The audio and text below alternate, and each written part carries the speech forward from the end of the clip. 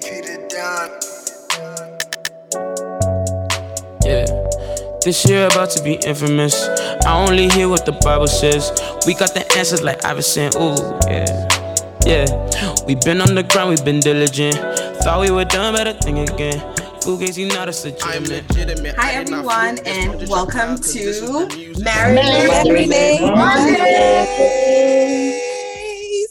We're so excited to be back with you guys. Just going back into the part 2 of the husband special episode. We hope that you guys enjoyed the first one, and we can't wait for you guys to hear what we have to say, answer your questions, and move further into sharing. Today we'll be looking more at the ins and outs of marriage and just practical situations that we've experienced in our marriage, and also just confronting issues that we deal with just generally in marriage. And so we had a few questions once again on our Instagram page. If you're not following, please go follow and let us know your thoughts as well. But someone had asked us how we fused our worlds together in marriage. And so we know that everyone's from a different background, I'm trusting that you're not marrying like your cousin or something, that would be like the only situation where you guys may have like a similar upbringing, but definitely you might be marrying someone that's from a different traditional background, even financial, and I mean, I've had people that have asked my husband like, oh, how do you deal with someone from this background, and even as we might all be Ghanaians, we're all from different homes. We're all believers, but we might have even been going to different churches. How do you fuse those two worlds together? And how do you move forward in marriage with someone that, you get into the home finally, and it's like, whoa, I didn't know that this was what we're about to be dealing with, because the truth is that relationships reveal to an extent, but when you're married, and I'm believing that if there's a first time you're living with your spouse, there's certain things that you might never have known until you got married. And so people want to know, you moved in with your spouse, and how do you manage to fuse those things together? Okay, so you know what? I think I'll let Reverend Mensah go first. I feel like his lips are itching on what he wants to share with us. All right. So I think there's a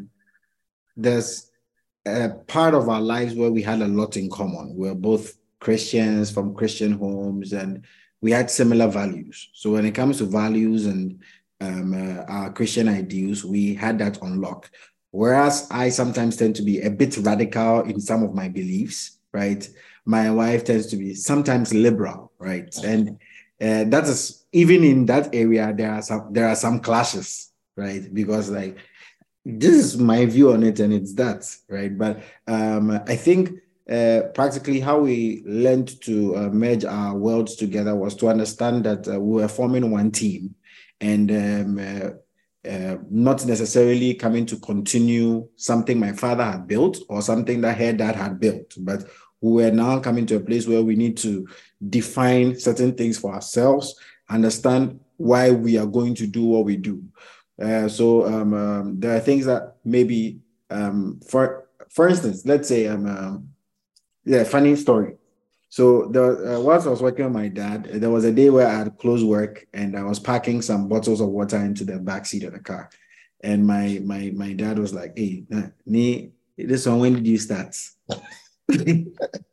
Right? Because like I do that, they in my house, it was sachet water, right? And we had filters in our taps and all of those things. So most of the time you just fetch and drink. But the bottled water was like, see, Daddy, the woman that I married, this is what, when I met her on campus, I would see her mom with my own eyes, drive to the hostel and bring them boxes of water. When I visit them at home, this is the water that they serve me. So you see, let me just keep it at a certain level. Somebody will say, oh, all water be water. Let's drink the water. But you see, sometimes it's just a level of understanding, right? Because understanding what things, because there's certain things that say, oh, in my house, this is how we did it. But you realize that maybe it was because it was a function of poverty at the time. It was because maybe you had lack in your life. That is why a certain thing was done a certain way. Or maybe because you also had too much, right? You feel as though this is normal. So we must come to the point where we understand, okay, why are we doing what we are doing? And why are we doing it this particular way? Right? Because for me, I am even in raising our child together, one of the things that we are sometimes seeing is that there is a difference of opinion on a way to approach a certain issue, right? Difference in male-female perspective as well as various upbringing.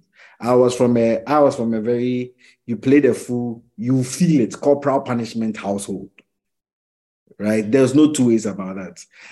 Nana was from a more talking to household, right? I've made it a point that as much as possible, we will not spank our child, right? As much as possible. But every now and then, sometimes I'm very stern in my voice. Yesterday, for instance, something happened. Fezia was being naughty, and I was very stern in my voice. And my wife was like, "Why didn't I talk to her in a sweet tone?" And so I had to explain why I did that, right? It's not just for the want of speaking to her in a certain tone. I wanted to be able to tell the difference between daddy's good voice and daddy's bad voice, so that when she's doing something that is not good and she hears this voice, she associates it with the fact that what she is doing is not good. Because when I speak to her always in the same voice, now when I'm telling her to stop, it carries no power for her, right? So it's just a matter of coming to an understanding and explaining, because sometimes you will not, your partner, my wife loves experiences, right? I am a couch bum. If you leave me, I will sit in the same country, in the same place, in the same city, all the days of my life, planted by the rivers of water. That is how I am, right? But my wife loves experiences. Let's go to Germany. Let's go to this place. Let's go here. Last December, we went to Germany. It was a big tussle on whether or not we should go. But when I went, I enjoyed myself. Right? Because for me, I was just doing the math, doing the balancing, the equations, and all of those things. I'm like, Sally, the guys, you understand me, right? But but because she grew up in a house where maybe summer vacation goes to Germany. This vacation, after she does her internship, she goes to the US. So it's always a matter of coming to an understanding, and sometimes to realizing that, okay, maybe somebody objecting to something you're bringing up is not just because they want to object.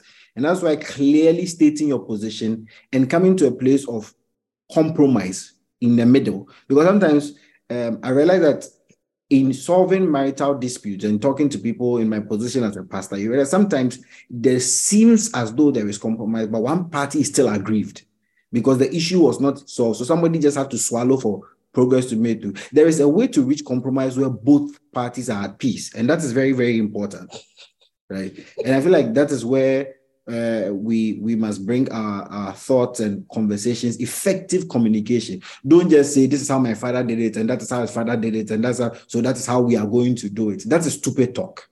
Excuse my language, right? But it takes a wise man to say that this is how my dad did it, but in our family, we are going to define our way of doing it. Right. Beautifully shared, Redmond. And I think that just really defining yourselves as a unit outside of what your parents have built, realizing that there are beautiful things from maybe the man's home, beautiful things from the woman's home. You can pick and choose, but realizing that you're not doing a copy and paste of your family traditions, ideas, but you're creating a new beautiful unit and a new family. And so there are some things that you can just do away with, and there are certain things that you can keep. And so that's a very practical look at how you can fuse your lives together, because people wonder, it's like, I see this person, I've been to their family house, I see how they're living, and I don't think I can live that way, but these are conversations that, now you've heard this, you can have these conversations before you get married, but even in marriage, if you're already married, it's one of those things you can discuss. How do we create our family ideals, like what are our values as a family unit, as a couple, creating a new life for ourselves.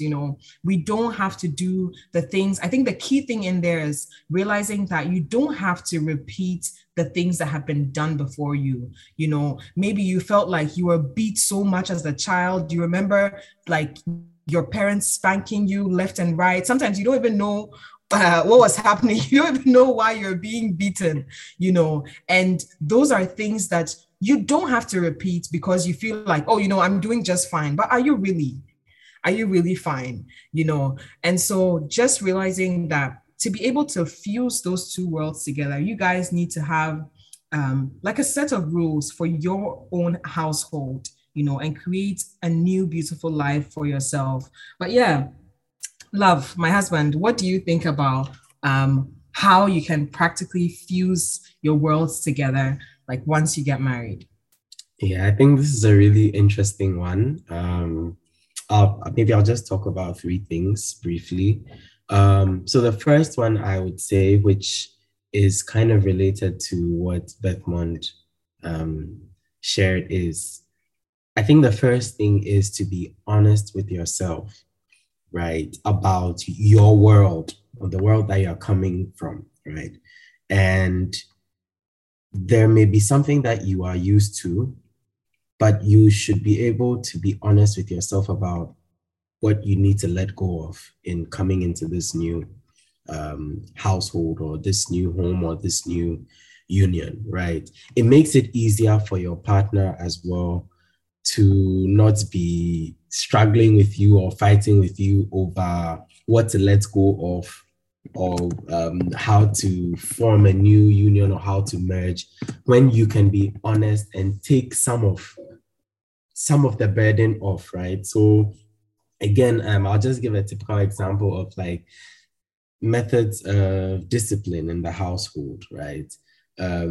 If you can be honest with yourself about something that you are used to, but which you think can be better, then you skip a whole step of a tug of war between you and your spouse or your partner on how to merge that, because you've done half of the work in recognizing that, okay, maybe this was my experience, but it was not the best. It could be better, right? Again, even in terms of your choices of spending, you can also be honest with yourself and say, well, maybe I'm used to having $2,000 as my clothing allowance from the home that I'm coming to, but if I look at our dynamics now as a couple and what we are both earning and what we are trying to build, do I still need to hold on to a $2,000 budget for clothes and personal items?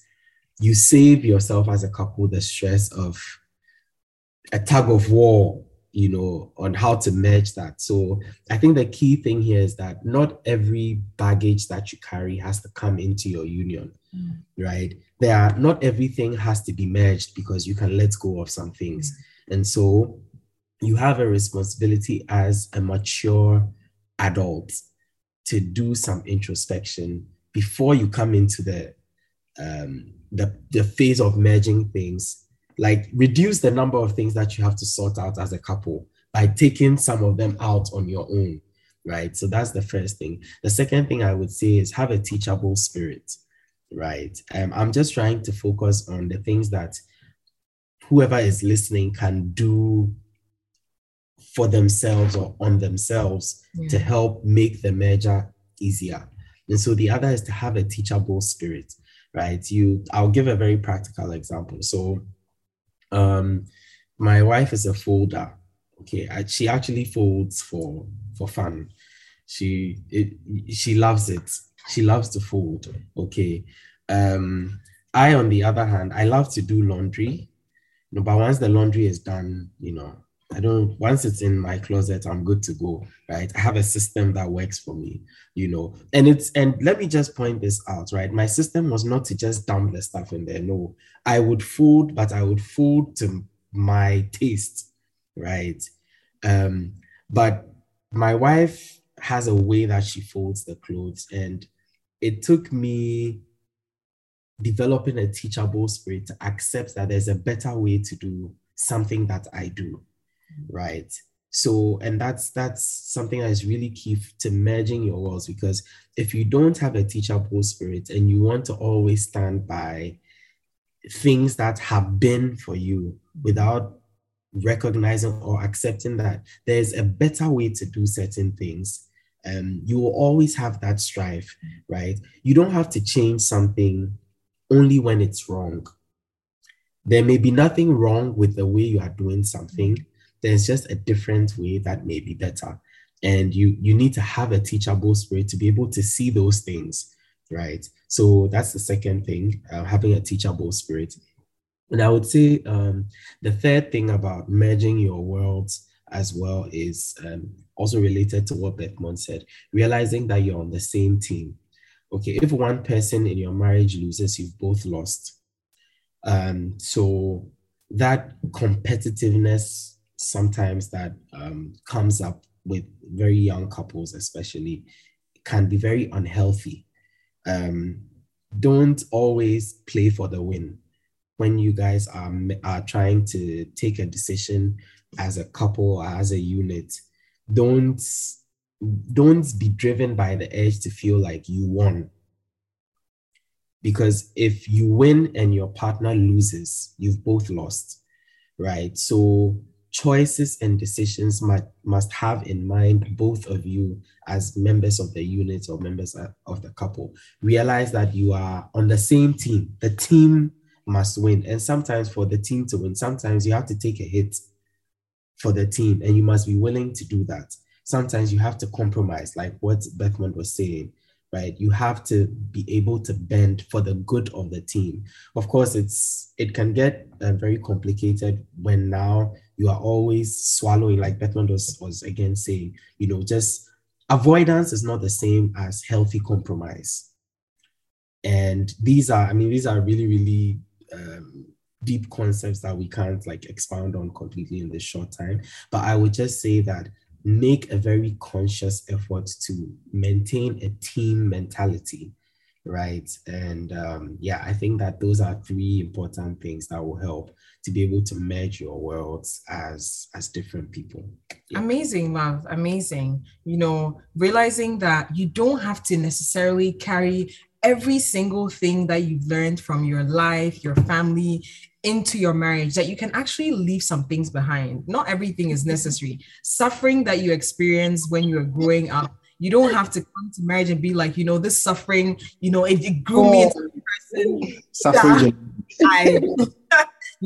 I became, and I love to suffer. Everyone needs to suffer a little, like sometimes it might have been poverty, it might have been lack that led you or your family into that place. But now you're no longer there. So why live in that place? That it starts to become like us being saved by living under the law. We are no longer free at this point, but God wants us to be free. So we need to embrace that freedom, embrace the new experience that we have, and live freely, and to have a teachable spirit. And I must say that I love that about my husband. I can vouch for him for 100%.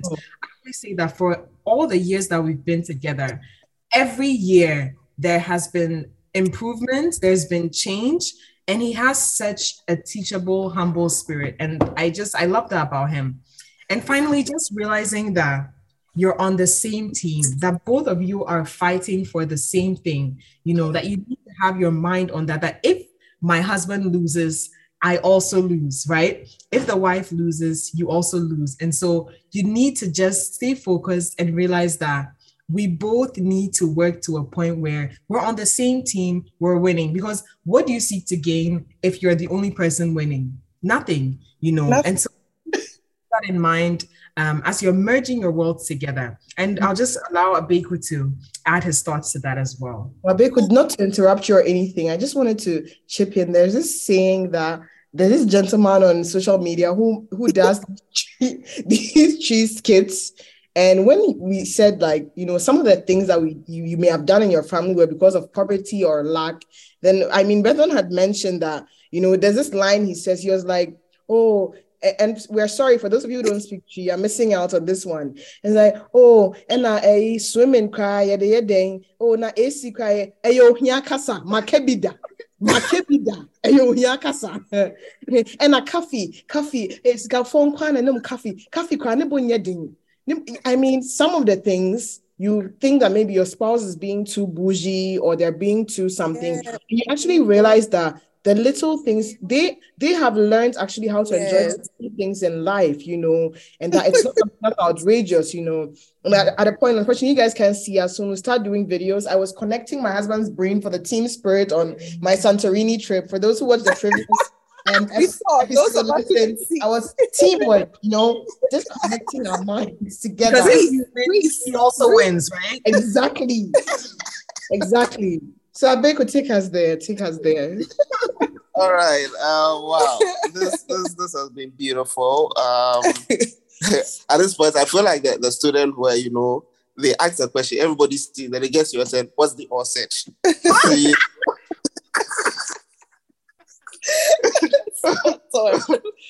But I will just probably just highlight on or just touch on everything that both my brothers have said. But I will start by saying that the first thing is to acknowledge that you are both from different worlds. It is sad that at times you go into homes and that acknowledgement is not even there. Like Bethmon said, oh, this is the way we do it. So this, you've come, you have to do it that way. And it's very, very sad that, you know, you don't even take the time to acknowledge the fact that, hey, we are from two separate worlds. Acknowledge yours and realize that, hey, and that is one thing I'm grateful to God for, that he helped me realize that, listen, you have done things your way for a long time, but this is someone else with a different upbringing, a different experience, and you need to find a way to be able to make sure that she is also comfortable in her own skin. You get it? So the first thing for me is that have that acknowledgement that, hey, we are both from two worlds. Now, the second thing I will say is that this is something I actually tell a lot of people. And the saying is that your first child is not actually the child you conceive. Your first child is your marriage. Because we have situations where married people get together, they have kids, and they forget that, hey, Bible says that a man shall leave his mother and father and cleave to his wife. So the two shall become one. Now, when Bible says the two shall become one, what for me, the picture it just paints is that a new infant has been born. A new infant has been born. So your marriage is now something new that has been born. And it is something that, like every child, you need to nurture. You need to be patient with. You need to teach. You need to guide. You need to protect. These are things that you actively do to a child. So why not do the same thing in your marriage? Bethmon and Eric spoke about, you know, finding, and I really appreciated both their perspectives because there are things I agreed with. And it's one thing I always keep telling my wife that, listen, there are a lot of things out there, but at the end of the day, this marriage is you and me. Nothing else matters. It is you and me. What we decide, our marriage is what we make it. Nothing else matters. See, it doesn't matter how great things can be out there or how great things can be for people. We come together, we talk. Hey, we've seen this thing. Do we like it? And most importantly, does it work in our case? Because just because something is good out there doesn't mean it works in your case. So you need to be able to come to that place where you realize that this is our child. What do we want to see in our child? What do we want to do? And that is why I appreciated the perspective from Bethmon and Eric so much. You need to decide that, hey, this is how we are going to do this. This is what we want in this. This is how we are going to grow this marriage. A lot of the relationships and the marriages that are out there is so full of people's ideas, people's ideologies, people's wishes and wants that the two of you neglect or you starve your child. That is your marriage. How can you be focusing on other people when your child is crying out of anger and you are feeding other people? Just picture it. You have your child that you've carried for 9 months. You've prayed to God. Heaven, hey, you've done all the kabados you can do. God has been grateful. You have conceived. You have carried for 9 months. You have gone through labor and you have given birth. Now you have given birth. Take care of the child. You've neglected the child and you are feeding other people. How does that make sense? And that is what we do in marriages when we focus so much on what is out there and neglect what is in here. Because at the end of the day, what is in here is what is important. You and me. No marriage is the same. So you can't just assume that what works for somebody will work for me. No. Like both my brothers have said, you need to come to that table that, hey, I believe this can work for us. What do you think about it? Let's talk about it. Does it work for us? Yes. Okay, let's implement it. Let's talk about it. Does it work? No, I think this one, like Eric said, you don't need to change something. You don't necessarily need to change something because it's bad. Something can be good, but at the end of the day, it can be better. So you change it for the better. So you come to that understanding, hey, we are doing this. This is good. But I've seen this, and I think this can be better for us.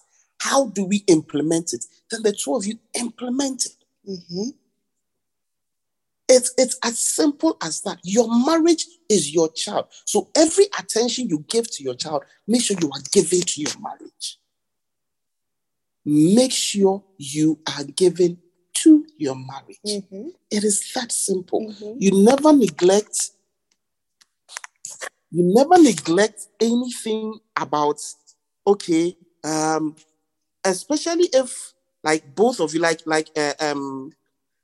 Bethman and Eric have said, especially if both of you have two different ways of doing things, all comes together to form that child.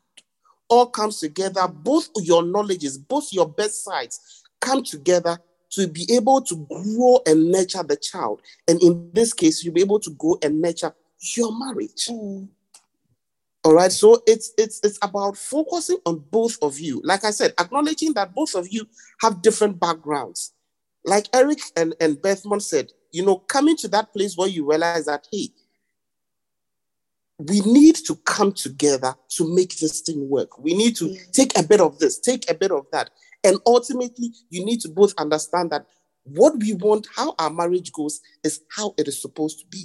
It is not what someone says, it's not what somebody suggests or whatnot. No. So how to merge both worlds for me is as simple as realizing that the marriage is you and your wife. How you want your marriage to go is how it's going to be. If you focus on how people's marriages is, that is where you make mistakes. But you come together, you sit at the table, you talk things through. You talk things through. You don't always just insist that, hey, this is my way. No, so we'll do it this way. Like Bethman said, excuse my French, it is foolishness. Do you get it? You talk things through, and you always make sure that both of you come to an understanding, a peaceful understanding. And honestly, that is all to it. Coming to that compromise that, hey, this is what we want for our marriage. All right. So that is my 2 cents on everything that has been said. I love it. I just love, we're sitting here, we're like, gosh, Abiku is so passionate, and it's just beautiful to see how passionate he is about just, I think, first of all, he said just acknowledging, right? And I think that you come to that place where you can actually acknowledge that you guys are from different places. You can't grow, you can't fuse, right? Because it's like saying, I'm this and I won't change, but just realizing that this is my child. My marriage is something that I'm tending to, I'm taking care of, and I need to nurture it. I need it to grow, so constantly just feeding what you have, nurturing what you have, and not looking too much outside for what other people are doing and being so influenced by other things, but keeping your mind on the fact that this is what I have. How do I grow it? How do I nurture it? And how do I react, or after I've come to the place where I know that, okay, this is who I am, and these are the differences between us. Only then can you move to a point where you're able to fuse effectively. And I'm just going to add that my husband's sense of passion just really translates in every, Desmond had just said that. I just want to reiterate that. I'll just touch on that point just a little bit. His sense of passion is very evident in all areas of our lives, and I just bless God for that blessing. It's rare to find, and I enjoy every aspect of that passion. We can tell. Guys, honestly, I wish you could see us on video because it's so heated in here, and the expressions, the joy, the content goes beyond what you guys are actually hearing. There's so much more, to what you hear, but we just wish you could see us, and hopefully we'll be doing that soon. But on to our next question. Someone had asked how you deal with sensitive issues of your past. I feel like I want Beth to go first with this one, because I just sense really that there are things that he can address and help people with.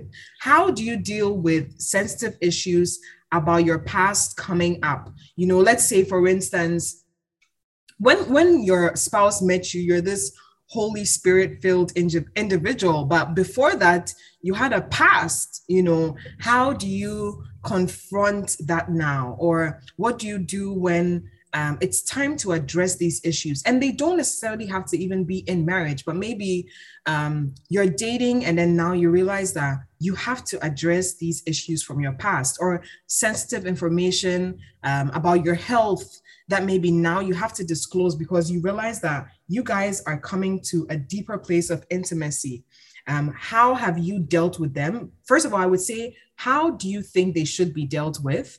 And how have you, in your experience, dealt with things that may have come from your past? And if you don't have any issues from your past, there's some of us that have walked with the Lord our whole lives. You can just talk about how maybe you feel like you would deal with these issues, And Reverend Mensah, over to you. I think when it comes to issues of our past, there's a certain level of wisdom and tact that is required. There is knowing what to share and when to share. It's very important, because there are certain things that are very sensitive, and it requires the security of a covenant to share, right?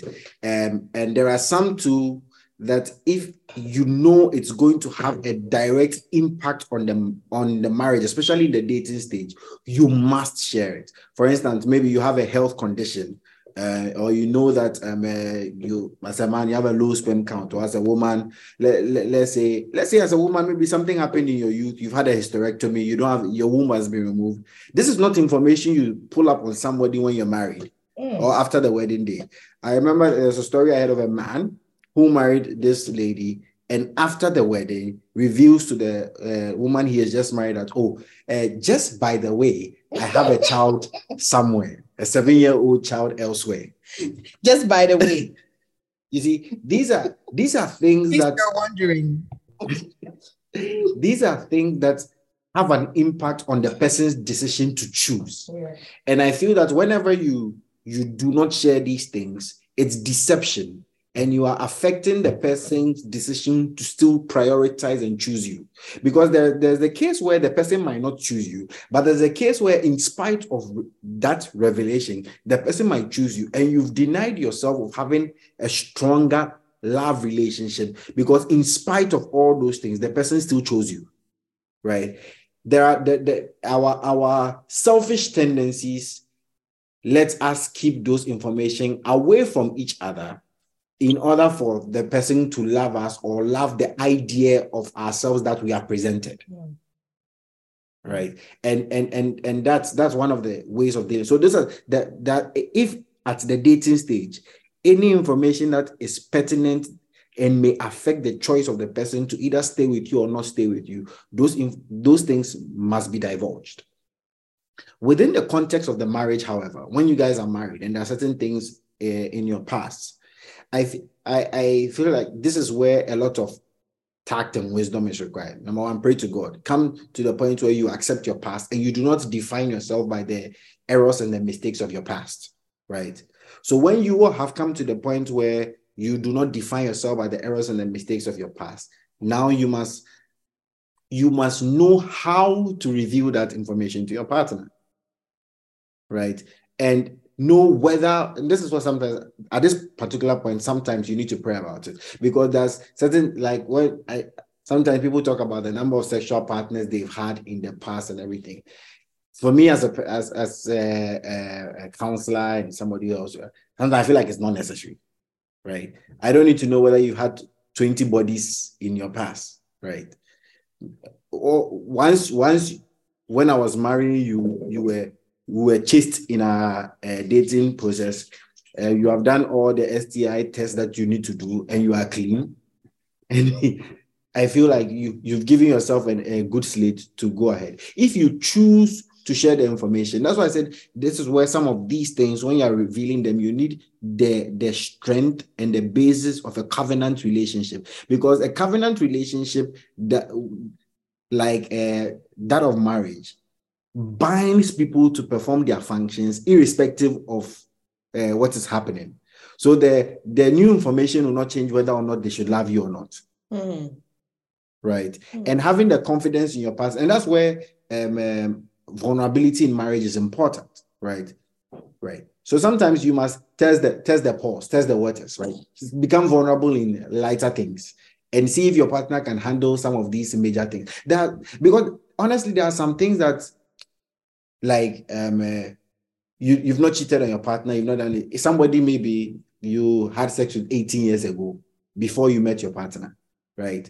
And you're about to talk to your partner, what is the purpose of it? And of what benefit would it be to your marriage? I can see where maybe you are revealing, maybe, for instance, let me give this weird scenario.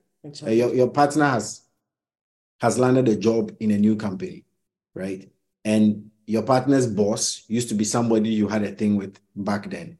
And it's going to require that sometimes, maybe because of the nature of the work, maybe a company dinner or something, you'll be in the same place or often sharing a similar role. I feel like at that particular point, it will be necessary to review that information before it springs up as a surprise, right? And you tactfully review that particular information. But like I said, if it has no direct, I'm not here advocating secrecy in marriage. That's not what I'm advocating. But if it has no direct benefit, no direct bearing, and it's just information for information's sake, right? Know when to reveal it. And sometimes it's even comes to the point where it is not necessary, right? If I was dating and you asked me what is my body count, I know only Jesus, the body who died on the cross. Hallelujah. We are too obsessed with certain things, and these things breed room for weird competition, comparisons, and all kinds of things. You see, it would have been safe if all of us lived the way God expected us to live, chaste, no fornication, then we marry. But unfortunately, that is not the world that we live in. And because that's not the world that we live in, these are some of the problems that we have when it comes to marriage, right? So when it comes to revealing certain sensitive things about your past, this is how I would go about. And like I said, if you think it will have a direct bearing on your marriage, reveal it. In the marriage is not when you should reveal it. Before the marriage is when you should reveal it, right? But if you reveal it later, it's too late. Yeah, it's too late. You stay in there. For instance, let's say as a young lady, you're about to get married, and you know that somewhere on the internet, maybe in your past, or a guy, somewhere on the internet, you have a sex tape that is making the rounds. My God. On the internet. Say it now, forever hold your peace. Say it now and let your partner, maybe your partner would say, oh, I don't care about that. In fact, let's find a way of getting the videos of the servers and the rest. And but not the fact that you get married and one day your husband is there and somebody comes to show him a video of you on the internet and like, what is this? It's like, oh, it was back, that was a different me back in the day. No. I feel like then you've not been honest with your partner, because that can affect somebody's decision to choose you. And whenever you are not fully transparent, that is manipulation and deception. Right? Because you are looking to preserve the idea and not the idea of yourself, and not necessarily present yourself as who you are and let the person choose you in a vulnerable state. Because the rest of your journey in marriage is going to require series of days where you are presenting yourself vulnerable, right? And you should be able to start at that point. So that's what I'm saying. Oh, beautiful, Reverend Mensah. I think that, in asking the question, how do you even reveal sensitive issues about your past? One key thing that Bethman highlighted was being vulnerable in the little things. Okay, so if you're dating someone, you're sort of checking the person's pulse as to how they can deal with little bits of information, right? So be vulnerable in little things so that you can see where this person is at in terms of handling information. How do they process? How do they receive information, right? But also assessing the relevance of sharing certain information. Like, is this something that is necessary for us to know before we go into marriage? Like he's saying, critical issues like having a low sperm count, not having a womb, your health issues. It's not something you're on the honeymoon night and you're like, just by the way, you know what, I can't have kids. You don't just throw that in there. It's not seasoning or spice that you just toss once you're in the middle of things, but those are things that you need to make sure that you're revealing so that you're not allowing someone to love you, in quotes, like based on the information that they just have available to them, but they're able to love you and receive you in your entirety, right? And I think that as you do that, you give the person the chance to, get to know you and choose whether they actually want to move forward with you. But if you allow someone to choose you based on only a little part of yourself, you get into the marriage now and it feels like the whole thing has been untrue. How do they know moving forward that as their trust is broken, there's no more that you have to share, and just having a balance between realizing this is something that you're married and maybe now you feel like it's the right time to share and it won't destroy your marriage, versus holding on to information. And then now you're like, you know what? Just by the way, we've been married for 3 years, but this whole time I couldn't have kids. Or you know what? You're AS, I'm AS, and I lied that I was AA. That kind of thing. You don't want to do that. You don't want to do that. You want to be able to be honest, and reveal information as and when it's important. So I think that it's not only about how to reveal those issues, but timing is of the essence. Okay, there's things that you can reveal later on. There's things you don't have to reveal at all, and you just have to know when and how. So the person that was asking this question, I think that, think about that. What kind of information is it, right? And then you can determine like when you want to reveal it. But I would love to hear from Abeku, who has walked with the Lord his whole life. Honestly, yeah, when you're introducing Bethman, you spoke about those of us who don't have much experience and have walked with the Lord our whole life. Yes, so you're definitely referring to me. Definitely. Because like I said in the first recording, that God being so good, my wife has been my only partner. So I have not had the chance of having or the experience of having exes or whatnot. And I'm grateful to God for that. Me too. But the little I would have to share or to add to what Bethman has said, because everything Bethman said was spot on. The little I would just like to add to that is the fact that there's something I always share with my wife, that be vulnerable with me and I know what to do. Or at times I say, be honest with me and I know what to do. Because at the end of the day, vulnerability is key. It's basically that. vulnerability is key. That, and I think I shared earlier that, see, God gives us opportunities to love. Mm-hmm. So that opportunity comes in the vulnerability, or God gives us opportunity to grow our love for each other. And that comes in the vulnerability. So with sensitive information, like Bethmont shared, you just need to know the kind of information, sensitive information that it is. And yes, some of them are very critical. Like you said, you can't just spring something on somebody when you are like years into the marriage. That is not fair to the person. You have to be honest about certain things before, you get into that. But I think one thing that the Spirit also drew my attention to is that as partners that are receiving that sensitive information, you also have to know that, hey, your partner has a past. Mm-hmm.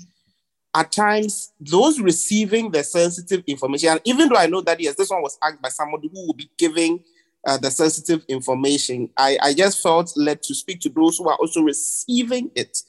Because a lot of the time, we tend to, I don't want to go by probably downplaying the situation, but a lot of the time, we tend to also blow things out of proportion. Where the matter of the thing is that, listen, I always say this, listen, do you know the number of times I have wronged God? Mm-hmm. Do you know the things I have done to God? At the end of the day, each morning, he gives me breath to wake up. Mm-hmm. Each morning, he just forgives me. So why should someone I love be going through something and I hold that against the person? Mind you, I'm not saying that, hey, that is room enough for you, the one giving the sensitive information, to abuse that person's or your partner's love for you like that. No, because that is wrong. But at the end of the day, you should understand that when that vulnerability is there, it gives both of you the opportunity to enjoy God's love. So at the end of the day, for me, it's as simple as being vulnerable. There are many times my wife and I have had to have deep conversations. I just tell her that, no, come, let's talk. It doesn't matter what it is. It doesn't matter how little it is. You just tell me. I know what to do. All right? You just tell me. I know what to do. Because I came to understand, and yes, speaking to those receiving the sensitive information too again, and even for those giving the sensitive information, I think the key thing too is also knowing your partner. Because I came to realize that my wife struggles with, coming out with certain things. It wasn't something that she got the chance or the experience to be able to practice a lot. And I realized that, no, this was eating her inside. So because I loved her, I needed to put myself in the position where I can pull it out of her to make her know that, hey, you have a space where you can be vulnerable with me. Listen, it doesn't matter how big it is. It doesn't matter whatever has happened. No, whether how small, just talk to me and I am here for you. It's as simple as that. It's as simple as that. So I wish you guys could see this. This is my 2 cents. Just know who you are dealing with. All right. It doesn't always have to be one-sided. No. Okay. Know who you are dealing with. Understand who you are dealing with. And then like Bethmont said, that would give you the opportunity to see how best to come to decisions, like when to give some kind of information and when not to, if it is necessary or it is not necessary. So that is what I have to share on everything. Guys, it's not just the information that was being poured out, but it's the kisses that Sonia is giving her hubby as we're doing this recording. I was, my spirit was screaming, Beckman, kiss me. Wow. Kiss me. It's like the husbands are just setting the atmosphere, But I think, Nana, what you're saying even goes back to what Abeku said. You need to know the person, Death is not very passionate, giving kisses, but he can improve. Work on it. But I like I like what Becky said about when you're revealing this kind of information, be vulnerable, and also on the even going further to address the person that's receiving the information, right? Be open to receive this person. It might not be something that you want to hear, but also just think about how hard it might have been for this person to come to you with this information. You know, this is a part of their life that maybe at the time you were not a part of, right? And then now they have to reveal this information to you. It might be embarrassing for them, it might be uncomfortable, and now they've come to the place where they're a different person, you know. And how do we move to that place where you can say, you know what, this is what you're going through, this happened in the past, and I can receive that. But I'll just let Eric as well add on to that, you know. And how do we just reveal sensitive information about our past? Yes. So just two or three things briefly. I would say that when you have been able to determine what the right time is and all of that, don't be defensive when you share this sensitive information, right? Because even in scripture, the Bible talks about a repentant heart. You know, don't come at your partner with a sense of entitlement when you share information, because this, you have had whatever period of time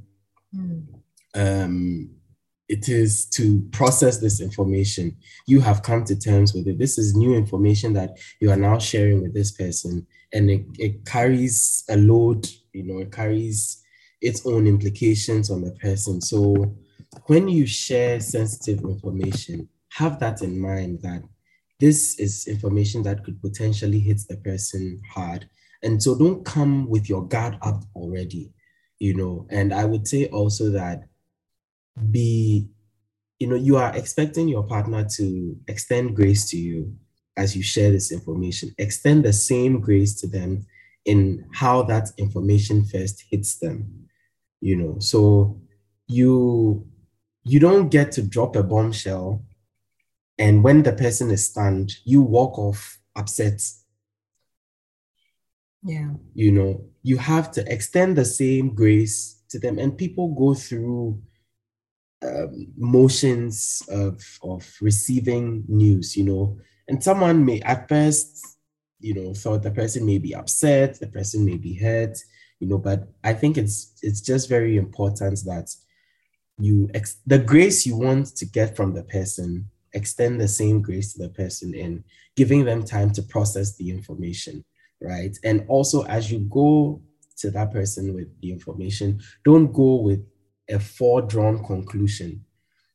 You know, you have to forgive me just because you have decided to share this information, and big ups to you. But I think that you should also bear in mind what the possible consequences, outcomes are, and you need to respect how the person receives that information, right? Because all of that will affect how you approach, you know, the person with that information. And this is just in the context of everything that has been said. You know, you've decided this is the right time, this is what you want to share. Once you've gone through all of that and you are finally sharing, don't be defensive, extend grace to the person. And as you know, if you happen to be in the position to be receiving this sensitive information, also extend grace, because today the person is telling you this. Maybe there's something you have forgotten, and one day you will remember, and it will be needful for you to share that, you know. And so just as hard as you judge, you may be judged, you know, because it becomes very difficult when someone has, for example, shared something sensitive or difficult about them. You know, you've been very hard on them. Maybe eventually you let it go. And then a few months or years later, we find out that, oh, your slate is not so clean either. You know, so I think these are very, very fundamental, very practical. And there are so many scriptures, you know, to back this, you know, removing the the log out of your eye before you're going to take someone's speck out. And, so the measure that you judge with, you will be judged with that. And there are so many scriptures to back that. But I just want to share these few practical things that we can apply in the context of what has already been shared. Amazing. I think that the key thing in there is you don't get to choose how a person responds to the truth that you're bringing, right? And like Eric said, this is after you've assessed who your partner is. How do they receive information? How do you approach it? What's the level or intensity of this information you're about to share, right? You can't say, I have come to the place where I'm being honest. Why are you so upset? Because I'm being truthful. I could have chosen to hide this information. No, at that point in time, that's not your moment anymore. It's for that person to go through a process to receive that information, and they get to decide how they deal with it, right? If you're dating someone and now they feel like, you know what, I feel like I need to take a moment to process this, and then we can reevaluate where our relationship is going from here. Allow them to have that moment, right? Because you don't expect to drop a bombshell and then you just expect a quick recovery, right? Because you've had time to sit with it. And so I think that as much as we're being open, honest with all that information, we need to also be able to allow people to get into that place where they're absorbing that information. But we'll be wrapping up this session with our last question. We'll be brief about it. And then next week, we'll go more into detail about the practicality of this. But I just want to end by asking us this question. We've heard so many people say, marriage is overrated. Why do I even need to marry?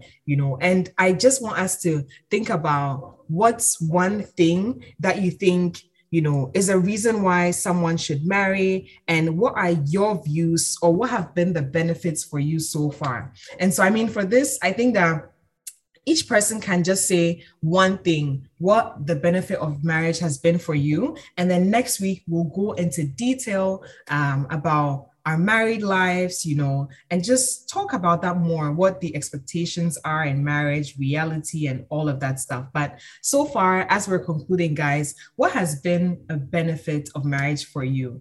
And our darling, the niece of the podcast, has joined us. Just in case you hear her, she'll be adding her 2 cents to this. She said, and so she's already started contributing. But yeah, Nana, Bethman, you can share with us what has been the benefit of marriage for you so far. And this is open to all of us, not just the men. For me, I say when someone says marriage is overrated, I'm sorry to sound maybe blunt, but you've not experienced a good marriage. Because if you've experienced a good marriage, you know that marriage is beneficial. The book, I think it's in Ecclesiastes, where the Bible says, 2 is better than 1, for they shall receive a good reward for their labor.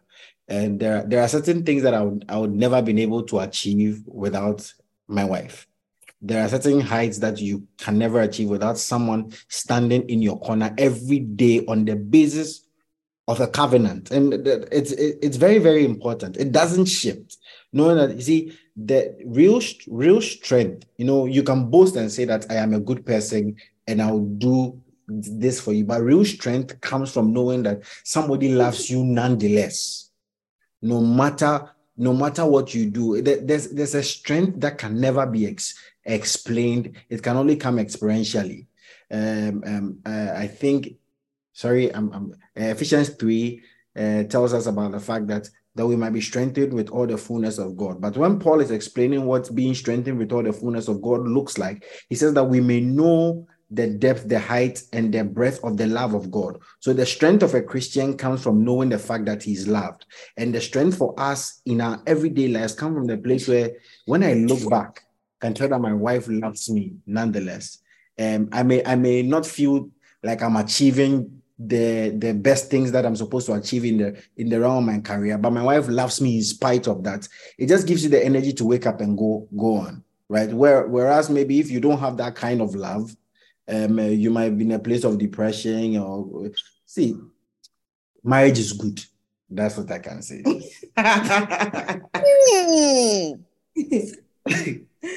Beautiful. I think for me, I'll just say overall, I'm sure from this podcast, you guys have got to really get insight into me being a very troublesome person. And it's the same way I worry my husband all the time, And I think just having someone to worry every day, it's a great thing. It's a great feeling. And knowing that I wake up in the day, and if I just want to disturb someone, there's always someone there who I can count on to be my person for all my antics, jokes, and games. But yeah, overall, guys, I would say marriage is good. Marriage is great. It's always good to have someone in your corner in the midst of life's struggles, life's troubles, and things, coming at you here and there. So that's what I'll say I love about marriage, that you just always have someone. If you marry a good person or a good, faithful, godly man, keywords, then you have someone who you can rely on. Like Eric said, someone who's the protector, someone who is the priest over your home, and just having that person in your corner is a blessing. Amazing. The Selbies. All right. So I will just start by saying, I'm taking the words of Berthman, that listen, whoever says marriage is underrated has not, point blank, has not had the best of marriages. That is a fact. My marriage has been a blessing more than I can describe. And I always say that God never created us to be independent. He created us to be dependent on each other. And that is why, and marriage is another level that he wishes for us to, delve deep into, to attain certain beauties and certain giftings. We serve a God that is looking to bless us beyond measure. And these blessings, he has gathered a whole lot of them and placed them in the confines of marriage. So as you are in it and you are enjoying it the way he wants you to enjoy it, or the way he has designed it, you realize that there are certain blessings. Bible says that he who finds a wife finds a good thing. See, our Bible doesn't say these things for naught. There's weight and meaning into all these things. So by virtue of that, I know that I have found a good thing. My wife is a good thing. And just to, pick up from what Bethman said, see, there are places and funny enough, my wife asked me this same question. I think it was this morning also, that, what has she contributed into my life? And I looked at her and just told her that, listen, if it wasn't for you, I wouldn't be all the things, or I wouldn't have accepted all the lessons that God wanted to teach me. So basically, see, I am a better person today because of my wife. I have learned these things. I have welcomed all these things because of my wife. So see, marriage is a blessing. And see, if you can, see, I would recommend it for everyone. Everyone. So marriage is a blessing to me. I think my listeners on here know how I go on and on and on and on about what marriage means to me, what Abeku, my husband, means to me. But then to sum it up, I would say that the beautiful companionship that we share is, the best experience or blessing that I could ask for. I think one thing Abeku always says is that one of the best gifts you can give to your spouse is to be the best version of yourself. And I think each and every day, he drives me to be that version of myself. And people who truly know me, that I know that I've continued to evolve into newer and better versions of myself. And I think I believe I owe that to the union that I share with Abeku, and the things that he shares with me that God teaches him, and the things that I share with him that God teaches me. Sometimes we'll be having conversations and then he's like, okay, yeah, my wife is preaching. Or he'll be having a conversation with me or talking about something, and I'm like, my husband is preaching. Because we see and honor and value the anointing of God, or God's hand at work in our lives. And I think daily we try to fuse that into whatever we're doing, however we're doing it. So the beautiful companionship that we share. And truly, we are a vibe. Please, if you know us, come hang with us. We're a vibe. But we vibe on each other's energy. Like, my husband brings the heat and I bring the heat to the table. So some people are like, Sonia is always excited. She's always happy. Like, literally, I've known this man since I was 17. I mean, and then even in marriage, we continue to grow deeper and vibe on each other because, like, we just are that vibey couple. And I just thank God for that. I thank God for a union where I can just be unapologetically myself and to the core. I don't have to worry about toning any kind of hype down. Like Nana said, share her antics with Bethmond and know that this person is for her. That's how I feel with Abeku. And I am super blessed to have him. And I love him so much, so deeply, each and every day. So yeah. I love you too.